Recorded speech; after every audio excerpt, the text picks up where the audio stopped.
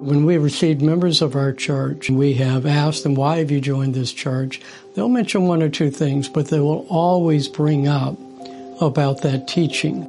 What's primary for us to do is proclaim, to preach the gospel.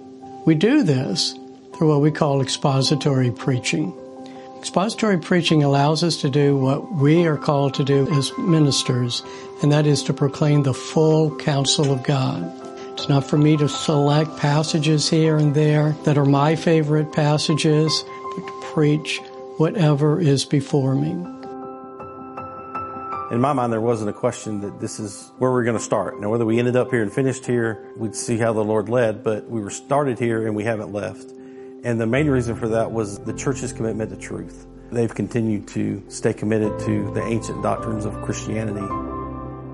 We started going here right after Julie was born. Out of all the other churches that we'd tried out, it was the best one for having a small child. And they made it really easy to take her to children's church and be able to worship as a family. And we just loved that not only do we have somewhere to have the girls while we're worshiping, but that they are learning everything that they need to grow and foster a relationship with Christ. I love that our kids are worshiping with us as a family, and I love that they are growing in how God moves in us and through us and to us in a worship service, but also the importance of congregating together with our church family. Really a multi-generational church that comes alongside us, encourages us. Since I came, I think it's a really good, encouraging church that helps you want to learn about Christ. One of the things I think that makes Lake Oconee Presbyterian Church so unique is the music program that they have. I came in as a substitute, just filling in and getting the choir through till Christmas, and 8 years later I'm still here. We have so many people who love to sing and are very active in the choir program. A number of great musicians are drawn here because they have the opportunity to share and to participate in worship. I think we all have gifts and we all have talents. The tech team, I sat in the congregation and I saw a need there. And I'm like, it's time, I don't know. And I have that experience. God's given me that I don't need to just sit here knowing they need help. And it has been rewarding to allow God to use my gifts and talents that He's given me, but also to develop relationships and be able to have those friendships.